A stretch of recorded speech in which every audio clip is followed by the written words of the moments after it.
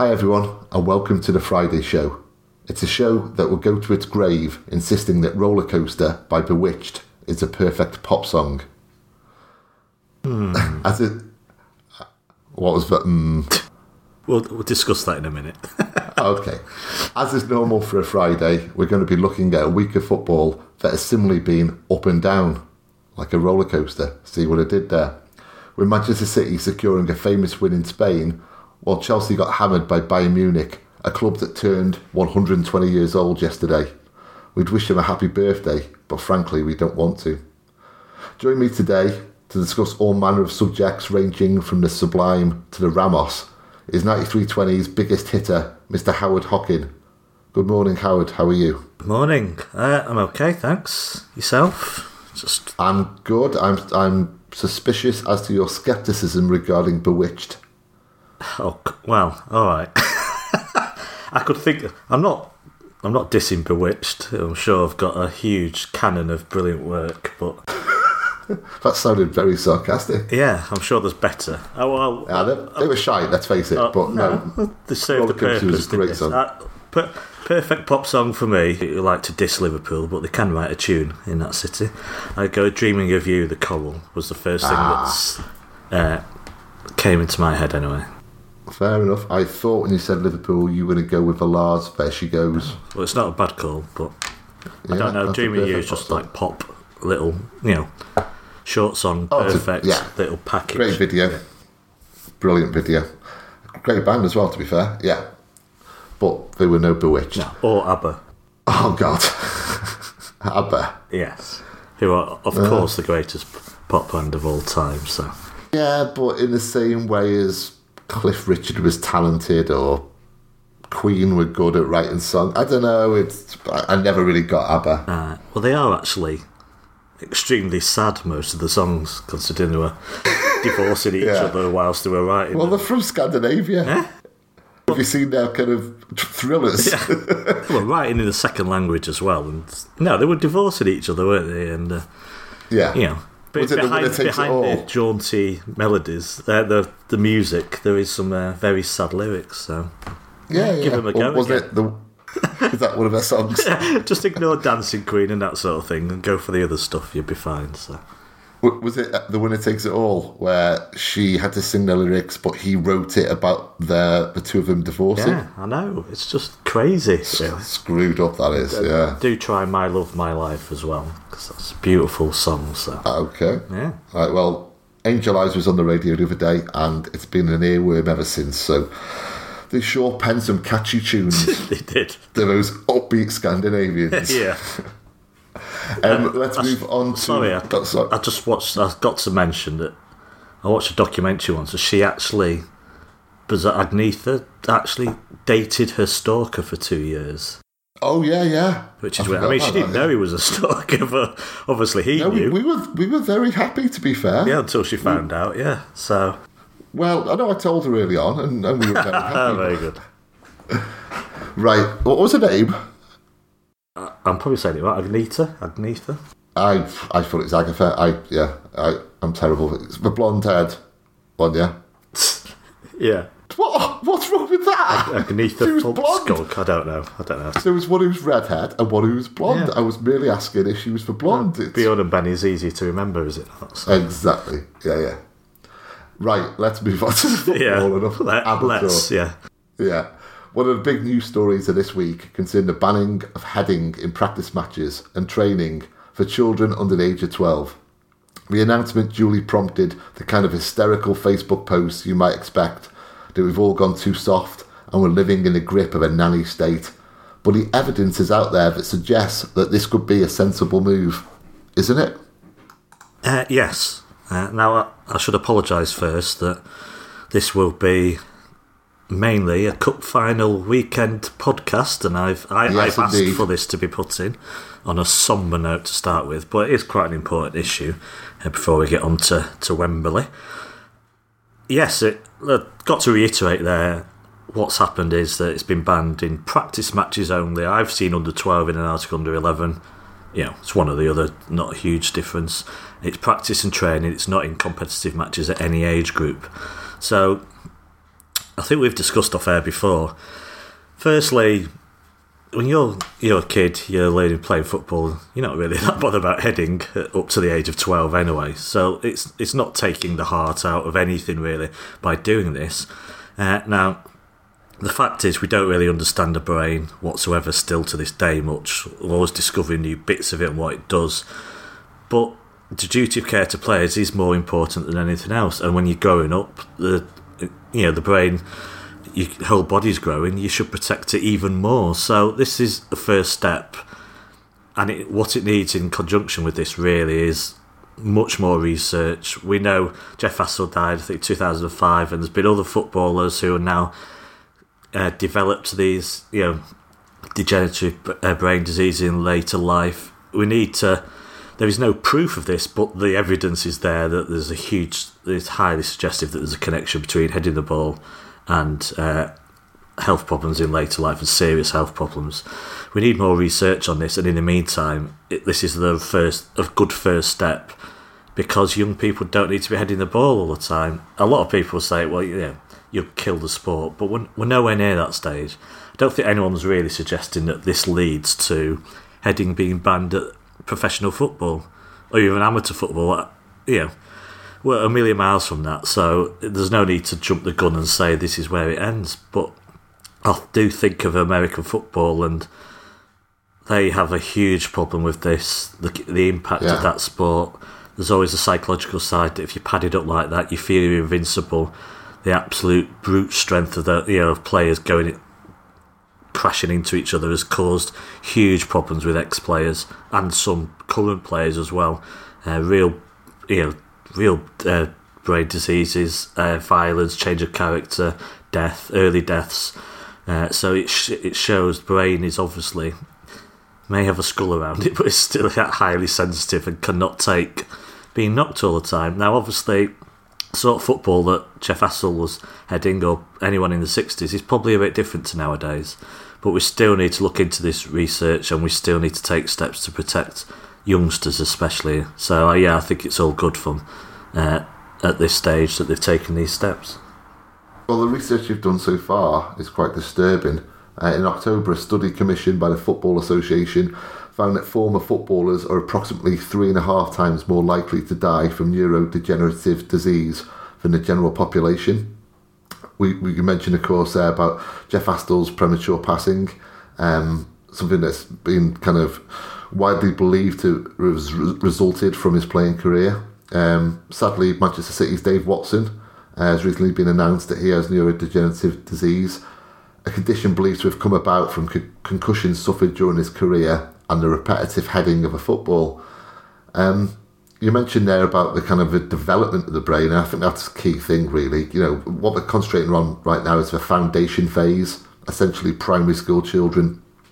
And when I saw this story, what I thought of was boxing, and you wouldn't even dream of putting an 11-year-old or a 10-year-old who's learning to box into a ring without putting some headgear on him. Can anyone tell me that a punch thrown by a 10-year-old boy is going to be any harder than a football plummeting down to earth from a goal kick? And of course, another key factor is the fact that, as you said, it is in practice games and in training. I think back to when I played football, and all I did was play football as a kid. I'm sure I'm not alone there. I barely headed the ball. When did you ever head the ball when you're that age? It's all about, the basics, tackling, passing, and you pretty much just keep the ball on the deck. And looking at it overall, you could make the argument that people are erring too much on the side of caution. But given the subject matter, given the evidence that we have at our disposal, then that would lend itself to being a situation where we probably should be cautious, because what we lose out on isn't a great deal compared to what we could, ultimately save. So, I'm all for it. I do get the other kind of argument. I do understand that. But if it's safety first, then we're talking about kids, aren't we? And then the other thing as well, again, something you touched on, Howard, where you compared the footballs of yesteryear to today. You can also compare the footballs of today to the match day balls of today. So the thought of, professional football, this kind of, encroaching into professional football is an absolute fallacy. Matchday footballs are significantly lighter than even the balls used in training at Premier League clubs. So that's just never going to be a factor, I don't think.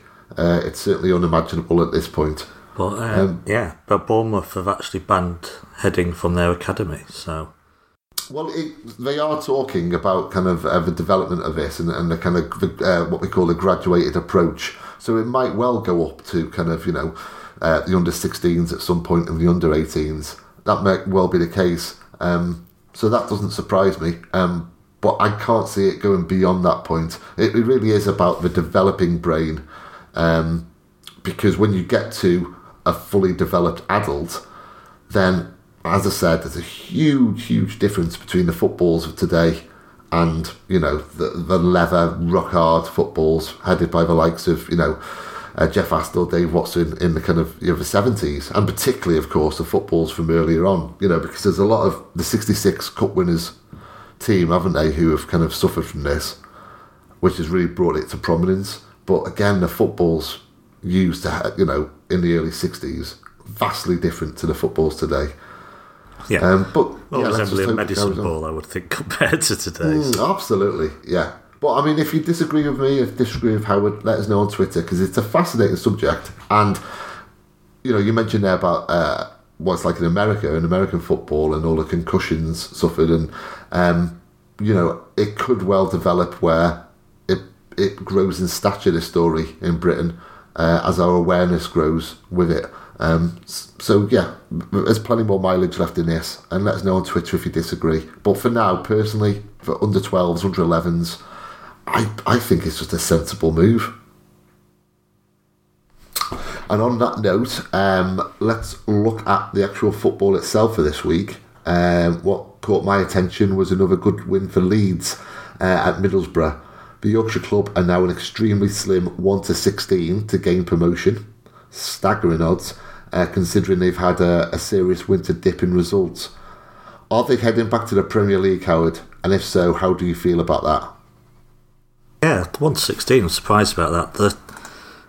Fulham got a late last-minute winner, I think, that keeps Leeds 5 points ahead, but they seem to have got a bit of their form back, so that's probably why the odds are so short.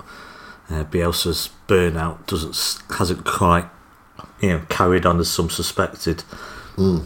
I'd absolutely love it. I don't like the club, and I'd absolutely love it to be in the Premier League, because it will just be far more interesting. I lived in Leeds for 5 years as well, so I do have a soft spot for the city, but that's a very separate thing to the football club itself. But it will just be far more interesting, to have Leeds there than certain other teams that just swill around, just surviving with, that I don't really give much thought to, and I'm sure they're not too offended with me saying that. They'll get over it, but just imagine Leeds with a big fan base, that the ground, passionate, troublesome, Bielsa in the Premier League. I mean, last time I went to Ellen Road, I can't remember what year it was. Leeds was still on the up, or was certainly better than City, who were lower in the Premier League. Paulo One-Chop flew in from Costa Rica international duty, scored at least once, inspired City to a win. And boy, it was ugly outside the ground afterwards. It was just a case of creeping out the ground and hoping no one talked to you. So it will be interesting and eventful to have them back here. But I just feel they're one of a number of teams. I don't go on the romance of the teams, but you think of away days for some fans. That's how they pick the teams they want to come up. So that's West Brom, for some, are not exciting football-wise, the style of football. It's still quite a great away day. You can go to Birmingham and just go over to the ground, which is the highest in England, for useless fact of the day. Yeah, with Central Point. Yeah, and teams like knocking on the door. Sheffield Wednesday aren't going to do it this year, but Notts Forest and teams like that, I just have good memories of going to these grounds, and it would be nice to see teams like this, some of them get back into the Premier League. Well, I mean, I half agree. I've had some of my best away days at West Brom at the Hawthorns, But West Brom are boring. Yeah. They're boring. They're boing, up, down, make your mind up, and ideally just stay down. They offer very little in terms of, kind of as an opposition fan, whereas Leeds, they're ferocious support, aren't they? It's a huge club, highly passionate. Sorry, I was just getting attacked by my cat. And I was. I think she's a Leeds fan. Or not. Yeah. But what it comes down to for me is, if you're looking at the fixtures kind of 3 weeks in advance and it says Man City v West Brom, 2-0 win. Yeah. Home to Leeds, bring it on. There's a frisson of excitement there. So, I think they've got a lot to offer, Premier League, Leeds United. You mentioned Bielsa, and I'd be fascinated to see him pit his wits against the likes of Pep.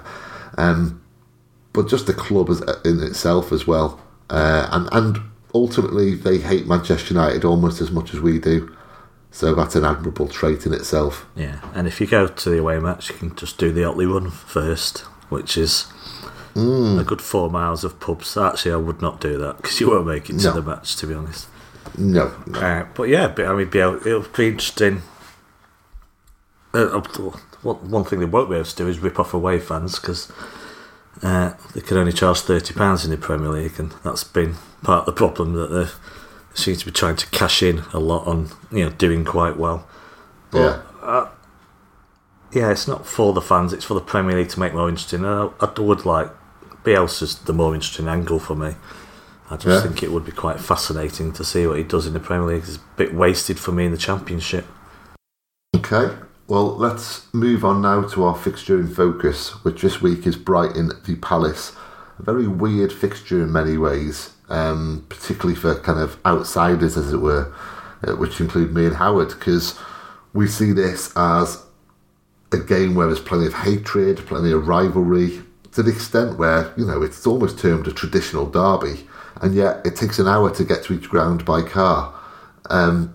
Geographically, they're poles apart, but in any other regard, the hatred's very real there, isn't it? How do you view, not so much the fixture this weekend, but the kind of the two clubs and their relationship with one another?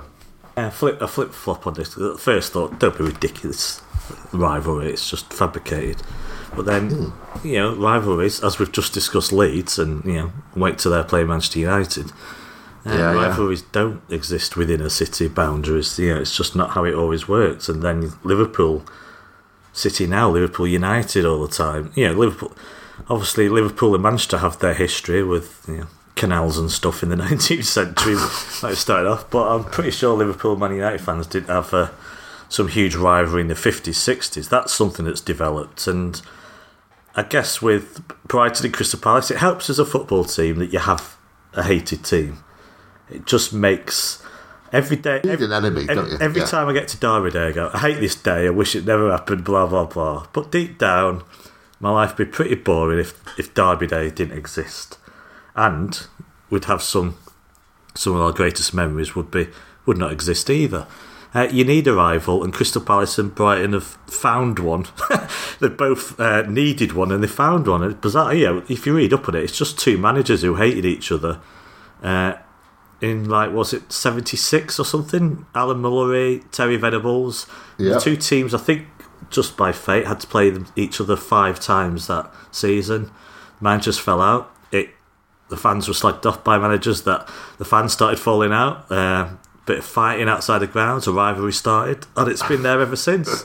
And it seems ridiculous but then all rivalries probably have their origins in something small, inconsequential that just snowballs. So the hatred, as I think you could confirm, you've probably read up on this, is quite real. Oh yeah, absolutely. I know a few Palace fans, and they loathe Brighton, absolutely loathe them, to the extent where you almost suspect that they'd be happy to go down as long as they beat them in the 2 games over the season. I mean, the origins are fascinating and bizarre, and as it should be, really. I love that. I love that it started because basically Terry Venables and Alan Mullery were managers of their respective clubs. They didn't like each other because they had a beef that went back 10 years prior, because when they were both at Spurs, Mullery was appointed captain and Venables thought it should have been him. So the two fell out. Mullery, after a win, went over to the opposing fans during one of those 5 games, and this I can't recall, but he did something. He threw a coin, did he? Or I think he put a pound note on the floor and stood on it or something and shouted, "That's all you're worth." It was something like that, anyway. Yeah. And that's when it really kicked off. And of course, it was just a bizarre thing that they played 5 times over the course of one season. And in 3 or 4 of those games, there was controversies and kind of, comebacks and all kinds of stuff. And then that's it. That's all it really amounts to. But what fascinates me, and I think fascinates you, I think we've talked about this before, when talking about the origins of kind of, rivalry, is how much of it is nature and how much nurture. Because, Palace fans aren't naturally inclined to hate Brighton fans and vice versa. But their older brother will hate them, and their dad will hate them, and they're told to hate them from a very early age. And so this is a rivalry that's not going to go away. If anything, it's only going to intensify because it will become richer with history. So yeah, I'm really looking forward to watching it. It's a lunchtime kick-off. Is it on? It's on BT, isn't it? I always get confused about which has the early game. I think BT's the lunchtime game.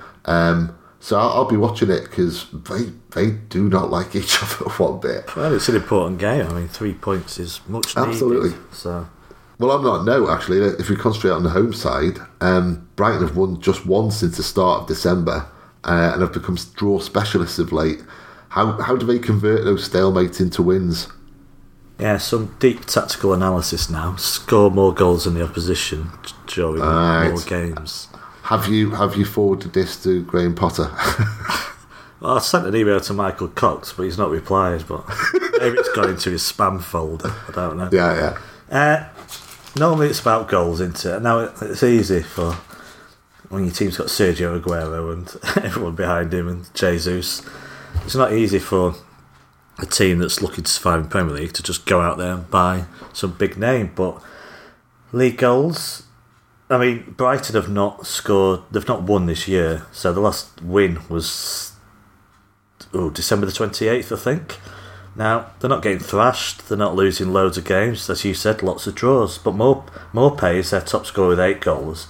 Then you've got 3 players on 3 goals, which are second top. I assume that's just league games. Now that is terrible to have your joint second highest scorer on 3. Pretty much tells you where they're at. They've got a supposedly innovative manager in Graham Potter who he's flexible, he's got players that he wants to play out from the back, he looks at half spaces, plenty of similarities to City, but obviously doesn't have the same squad to use. He likes to press and get it wide sometimes. He's used at least 3 different formations.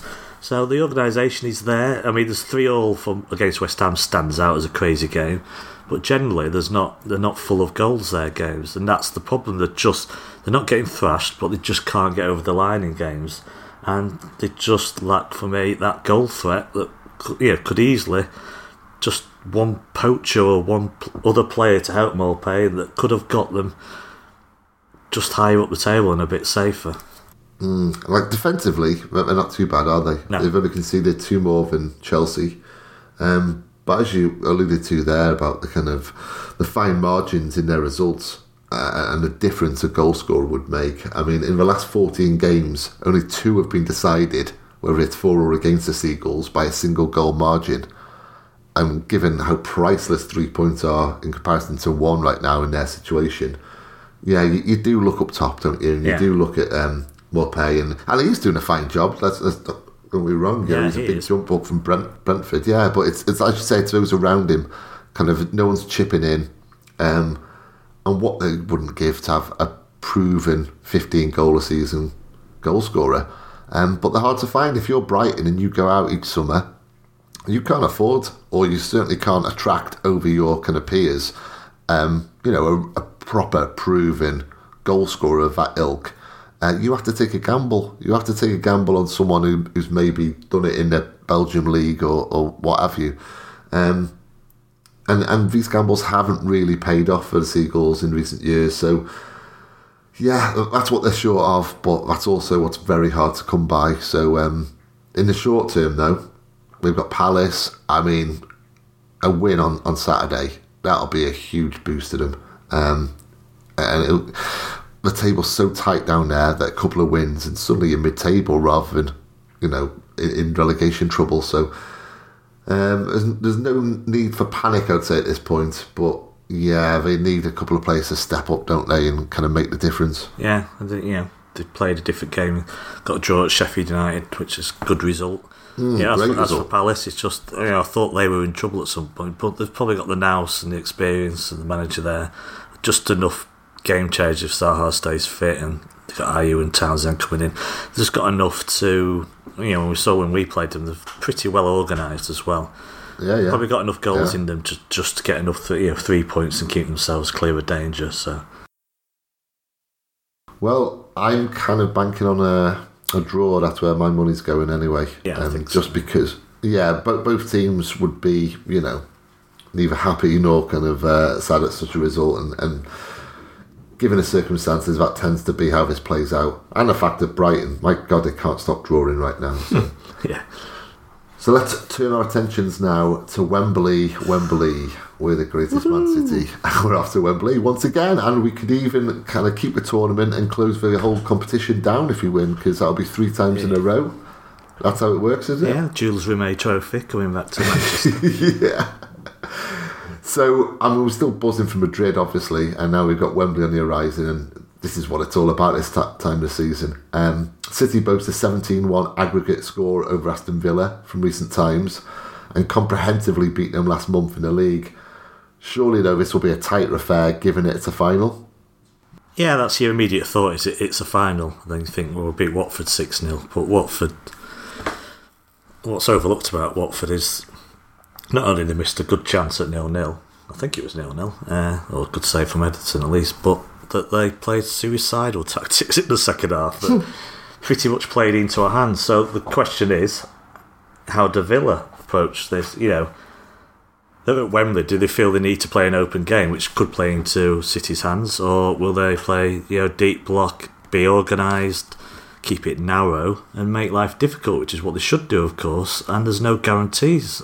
You take the 6-1 out, I think with Villa they're struggling, but they're not Norwich struggling, they're not getting turned over week in, week out. Take the 6-1 out against City, and it's there's plenty of close games there. They're just like Brighton in a way, they're not winning enough and they can't get a run together. They only need to win 3 or so near the bottom and you're right up the table, and they're just coming short, but they're not a bad side. But they obviously, I think they're 18-1 to win this. They are huge underdogs. City have been here before. It's not, complacency is the last thing you'd want from this, and surely the City players know that they're not just going to stroll onto the pitch and win this. So it'll be interesting. As much, obviously, Claudio Bravo's in net for City, so some may say that's a great level. Yeah, it's another storm heading across the country, but hopefully that's gone. That's gone by the time we kick off. It's kind of an unknown because it's Wembley, and it's how the players approach playing on that stage as well. City are more used to it. Villa themselves have played there twice in playoffs, but I don't know how many actual players are still there or be on the pitch on Sunday. But for winning tournaments, they've not won anything since '96, I think. So. Yeah, the last time they won a tournament, appreciate with playoffs is different. Last time they won a cup competition, the Portuguese Fire Starter was number 1, so that's how far back that goes. But you mentioned there about how the team might approach it and precisely what team that will be. Some of it's actually fairly easy to kind of predict, I think, in this occasion, which is a rare thing to say about any Pep Guardiola side. But we would expect Sergio to start, wouldn't we, after being benched in midweek? He has a brilliant goal-scoring record against Villa, but I'm not sure Pep will use that as reasoning for the team he picks. But I do expect him to start. Raheem to start, assuming he's fit enough. Absolutely. It's the impossible task again. We know Bravo has started. We know Laporte's out injured, so And Sane, no chance. I just don't see him. Oh, no. He's got weeks and weeks of training, I think. Yeah. There's a small possibility he could make a 10-minute appearance, but we don't know about that, how far along, and I don't think City will be in a rush. And the last time he played at Wembley, it all went horribly wrong, so maybe he'd rather stay away anyway. I think, Laporte's out, Fernandinho probably comes back in the middle, and I don't know who he'll play alongside, Otamendi or Stones. I think Otamendi may come in because the perceived threat of Villa may come from set pieces and crosses, and that physical presence again might be key. We've discussed why did Otamendi play against Madrid, and it was, maybe because Madrid was perceived to be dangerous from crosses and set pieces. In the end, they only got one corner, Real Madrid, so it just shows how good City stifled them that night. I've got a feeling the back, like Mendy and Walker may keep the places, Roger will play, and then you're just tossing, Kevin De Bruyne will play, but I don't know. I just don't know. I mean, I don't have huge preferences. Will David Silva play in his final season at Wembley? Mahrez, Bernardo, I don't think Phil Foden will play. I don't have strong preferences, really. It will be a strong team, basically, either way. Yeah, strong team, and I'd hope to go with the strongest fullbacks currently, I should say, as well, which is, Kyle Walker and Mendy. This is a cup final. I rate Zinchenko hugely. I like Cancelo, but you would hope to go with Walker and Mendy, who have both kind of individually picked up quite a bit of momentum of late, I think. So yeah, I'm totally with you on the back two as well. Rodri to start. I personally think it would be David starting. Final season, a bit of sentimentality maybe, but I think he'll get the go-ahead over Gundo. De Bruyne. It's a tough call, Mahrez or Bernardo. I think he'd go for Mahrez with I think Sterling and Aguero. Yeah. What's that, sorry? I don't know, my hunch is Bernardo, but Bernardo? A hunch means nothing, to be honest. We just know with Gundogan, we just know he's a Champions League player that Pep trusts in that competition. So I'd say he's less likely to play in a Carabao Cup final. Yeah. So we look at Villa and we look at the threats that they possess. Really, it kind of comes down to Jack Grealish. That's largely down to their injuries they've had. They have been very unfortunate with injuries, has to be said. If Jack Grealish has a quietish game, I fancy us to go on and really kind of do something, like a 5-0 or a 6-0. I'm going to stick my neck out here. How do you ultimately see it playing out? Kind of, are you confident of a win? Well, yeah. I mean, I don't know if the Madrid result has a bearing on this, but surely the players are in good mood. Now, the only way that could backfire is complacency and over-celebration. But surely they know they're coming to Wembley for a cup final. It may not be the Champions League final, but it's still Wembley in a final. They are surely focused when they go on that pitch, and they will be buzzing after that result. And since the UEFA ban announcement, the players have pretty much played it perfectly. Eased themselves in with West Ham, which felt like a training match. Got that big result at Leicester, and now Real Madrid. If they played to their full capabilities, City should win this comfortably. That don't mean they'll thrash Aston Villa. There's a bit of a myth about the pitch being huge, which would suit City, but I think there's a psychological aspect to that people see the huge stands around the pitch and think the pitch itself is bigger. I do think it is bigger than quite a few Premier League, wider than a few pitches, but it does a yard here or there make a difference? Well, it may do. So the way I see it going, I don't think City will just come out the blocks and score, be 3-0 up after half an hour, but I'm confident that late in the game Villa may tire more than City, because City are surely, whatever happens, will dominate the ball and will dominate possession. That's exactly my thinking. I think it'll be very tight in the first half. I think it's mentally tiring as well playing there, so that's a key thing as well. If City dominate the ball, Villa players have to keep the concentration for 90 minutes. I think, and perhaps more mentally tiring for Villa. Strongly, so. Yeah, I think it'll be more mentally tiring for Villa. I think they're going to throw the kitchen sink at City in the first half hour at least. It's a huge day for them, and I don't mean that in any patronising way. It's their first cup final for many years. So, yeah, I think in the second half, City will really turn the screw and the kind of dominance will change the chances, and the chances will change the goals. And I could really see this being ultimately a comfortable win, but certainly not in the first half. As for Sano, I think he's playing for the featuring for the under-23s tonight. So I thought you were going to say under-12s then. So he's not allowed to head the ball. So obviously, step up is getting some match fitness in. Youth games. I say reserve. We used to have a reserve side, of course, but we don't really have a reserve side anymore. But yeah, he's not going to feature on Sunday. So. No, there's a possibility he could be on the bench against Sheffield Wednesday. Yeah, no way this weekend. It's simply not going to happen. For one thing, Pep won't want to kind of deprive a player of a 16 place who has been involved in the whole journey to get to the final. So. Right, let's kind of end with this, with a heavy side. The subject of attendance must be raised. City have struggled to sell out their capacity, and there's a chance over horror that one or two empty seats might be speckled around here and there, particularly kind of in the higher regions of the pricing, the £150 bracket. Villa fans who last went to Wembley when the Spice Girls were around have indulged in some mickey taking on social media, which is quite rich really, considering that their past record of deserting their team in droves when the going gets tough. Can you bear the bants? Can't bear the word bants or things. You know it's going to happen. You know that on Sunday there's going to be a Villa fan who isn't at Wembley, and he'll screenshot it off a telly, and he'll try and take the piss out of City, and then it'll get picked up by a media organisation to say, oh, these Villa fans aren't very impressed with City, here's why, and it'll be a discussion point.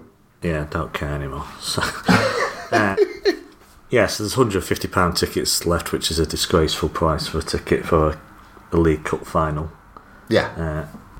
I wouldn't pay that for the Euros final match, semi-final, quarter-final. I wouldn't pay it for anything, to be honest. I've never have reached that amount for any match ticket, even. I wouldn't see that for the Smiths reforming. No. It's £150 is, it's a price of a holiday, isn't it? It's ridiculous. The price of the weekend is, literally, when you much a factor week in away in Spain or Italy or something. Well, exactly. When you factor in the price of food, and you could be taking a kid, and you could be going with someone else, and staying over maybe, a travel, of course, drink. Oh, it really adds up. And when you think that City have been 16 times in 9 years now. This is the 5th time in the past year. Even if you offer a conservative estimate of around the £200 mark all in for one person, that's a hell of a lot of money. A hell of a lot of money for a game of football. And fine, as a one-off for Villa fans, I'm sure they're more than happy to pay £200. But when it's the 5th time in the past year, which would make it £1,000 in the last year, or 16 times in the last 9 years, it becomes a different proposition then. You do, as City fans now, which is an incredible thing to say, have to pick and choose when to go to Wembley. For the first time, I'm not going, so... Right. Since this run started, I think. So, because I can't afford to, simple financial... I think I'm not going. It's still a possibility. But I know people looking for spares this week, on message boards. They're not interested in the £150 ones. They're not paying that stupid price. City could have sold this out, but there's only a certain small minority who would be prepared to pay that amount of money. Sorry, Howard, sorry to interrupt, but is that City or is that Wembley? That'd be Wembley, wouldn't it? It's shared principle more than anything, so they'd rather not go than pay that. And what I mean, sorry mate, when you say the £150, the reason why they're £150, that's on Wembley, isn't it, not on City? Oh yeah. I mean, £900 million stadium to pay off, so every bit that can be eked out. Well, I think semi-finals are there when they shouldn't be. They've got us, this stadium to pay off, basically. But there's even a sub-level, banter level, barrel scraping level it probably started when we played Liverpool in the League Cup final, and it's not even if you sell out now, it's how quick you sell out. It's like, we've sold out in 2 days, and City's still selling them the week after. And these dullards can't even work out that ticket criteria might be different with a different club, and that speed of sale Can it get more boring than that? Can we? Is there anywhere to go on the internet after you've gone for Limbs? That's the next one. Limbs. How City fans were kind of mocked for having celebrated a penalty in Madrid. So fans who have paid hundreds of pounds to go midweek and travel to another country to watch their team play, and they see a penalty, and who throws limbs about after a penalty? It's just not possible to, because it's done in such kind of increments for goal itself. And someone took a short video, whatever it was, put it online and said, "Oh God, look at these losers." Well, really, who's the loser there? It's these kind of pathetic fan accounts. But even more pathetic is the fact that they're now picked up by mainstream media, who, as I said earlier, will say, "Oh God, look what City fans have done," and it's become part of the culture now, kind of mocking fans for their behaviour and how they celebrate and how many seats they sell. And oh God, it's getting so tiresome. I think this all comes back to how we discussed how to use the internet in future in our media. Yes, yeah. One we did behind, was for subscribers and how you treat Twitter in the future, and this is very pertinent. I mentioned that the footy limbs one was brilliant earlier. When it first came on the scene, and I think City at Blackpool was the one that got the most retweets. That crazy Paul Lake goal. I mean, I'm told it's Paul Lake. There's so many limbs on and off the pitch that really you can't even tell what on earth's going on. Yeah, I think I scored. And when footy limbs started giving scores, like 10 out of 10 for limbs, you just knew where that account was going. It was going to enter the mainstream snide side of Twitter and social media, where it just mocked fans just clapping a goal, as all fans do in all grounds for certain goals, because that's how it makes its money and how it will become successful, by mocking, and that is pretty much where we are with social media. The guys who I've met who kind of run these kind of accounts, I've met some from time to time in kind of my line of work, and they're always the same. And please forgive me out there if you have a name Jeremy, but they're all called Jeremy.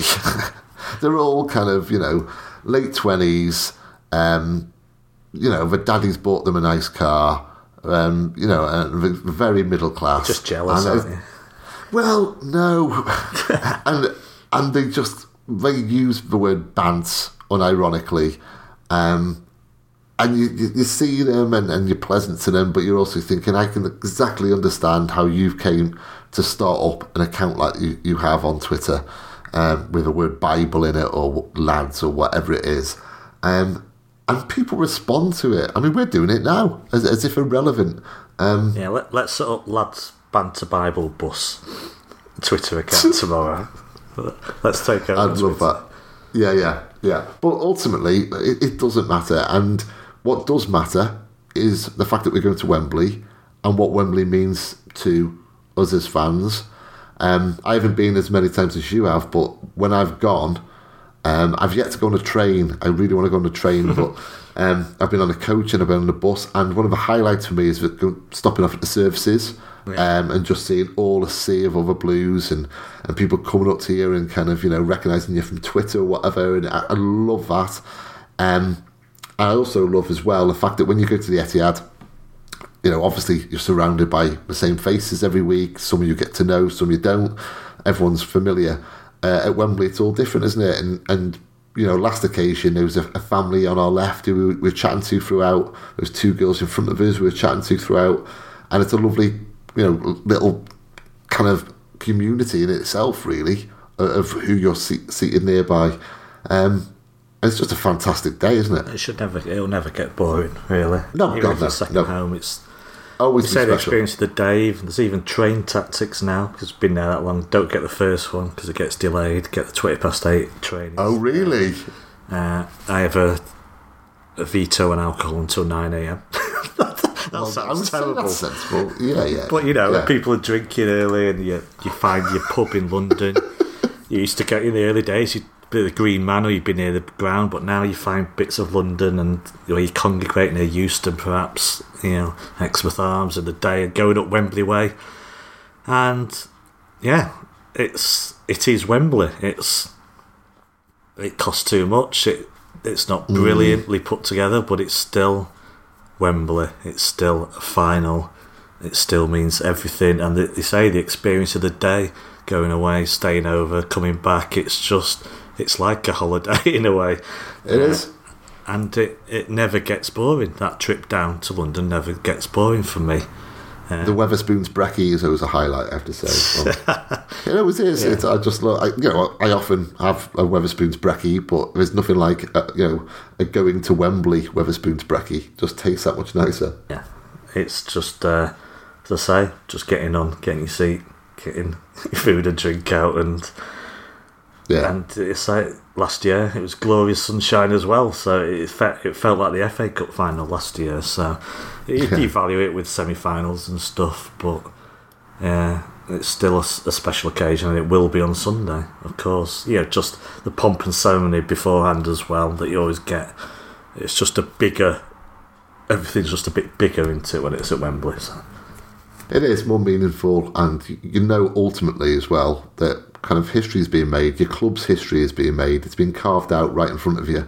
That in itself is the most meaningful aspect of all, I guess. And it started at Wembley, really. It started with, for you, maybe United semi-final meant more at Wembley, but both of them and the Stoke is where this journey really began for me.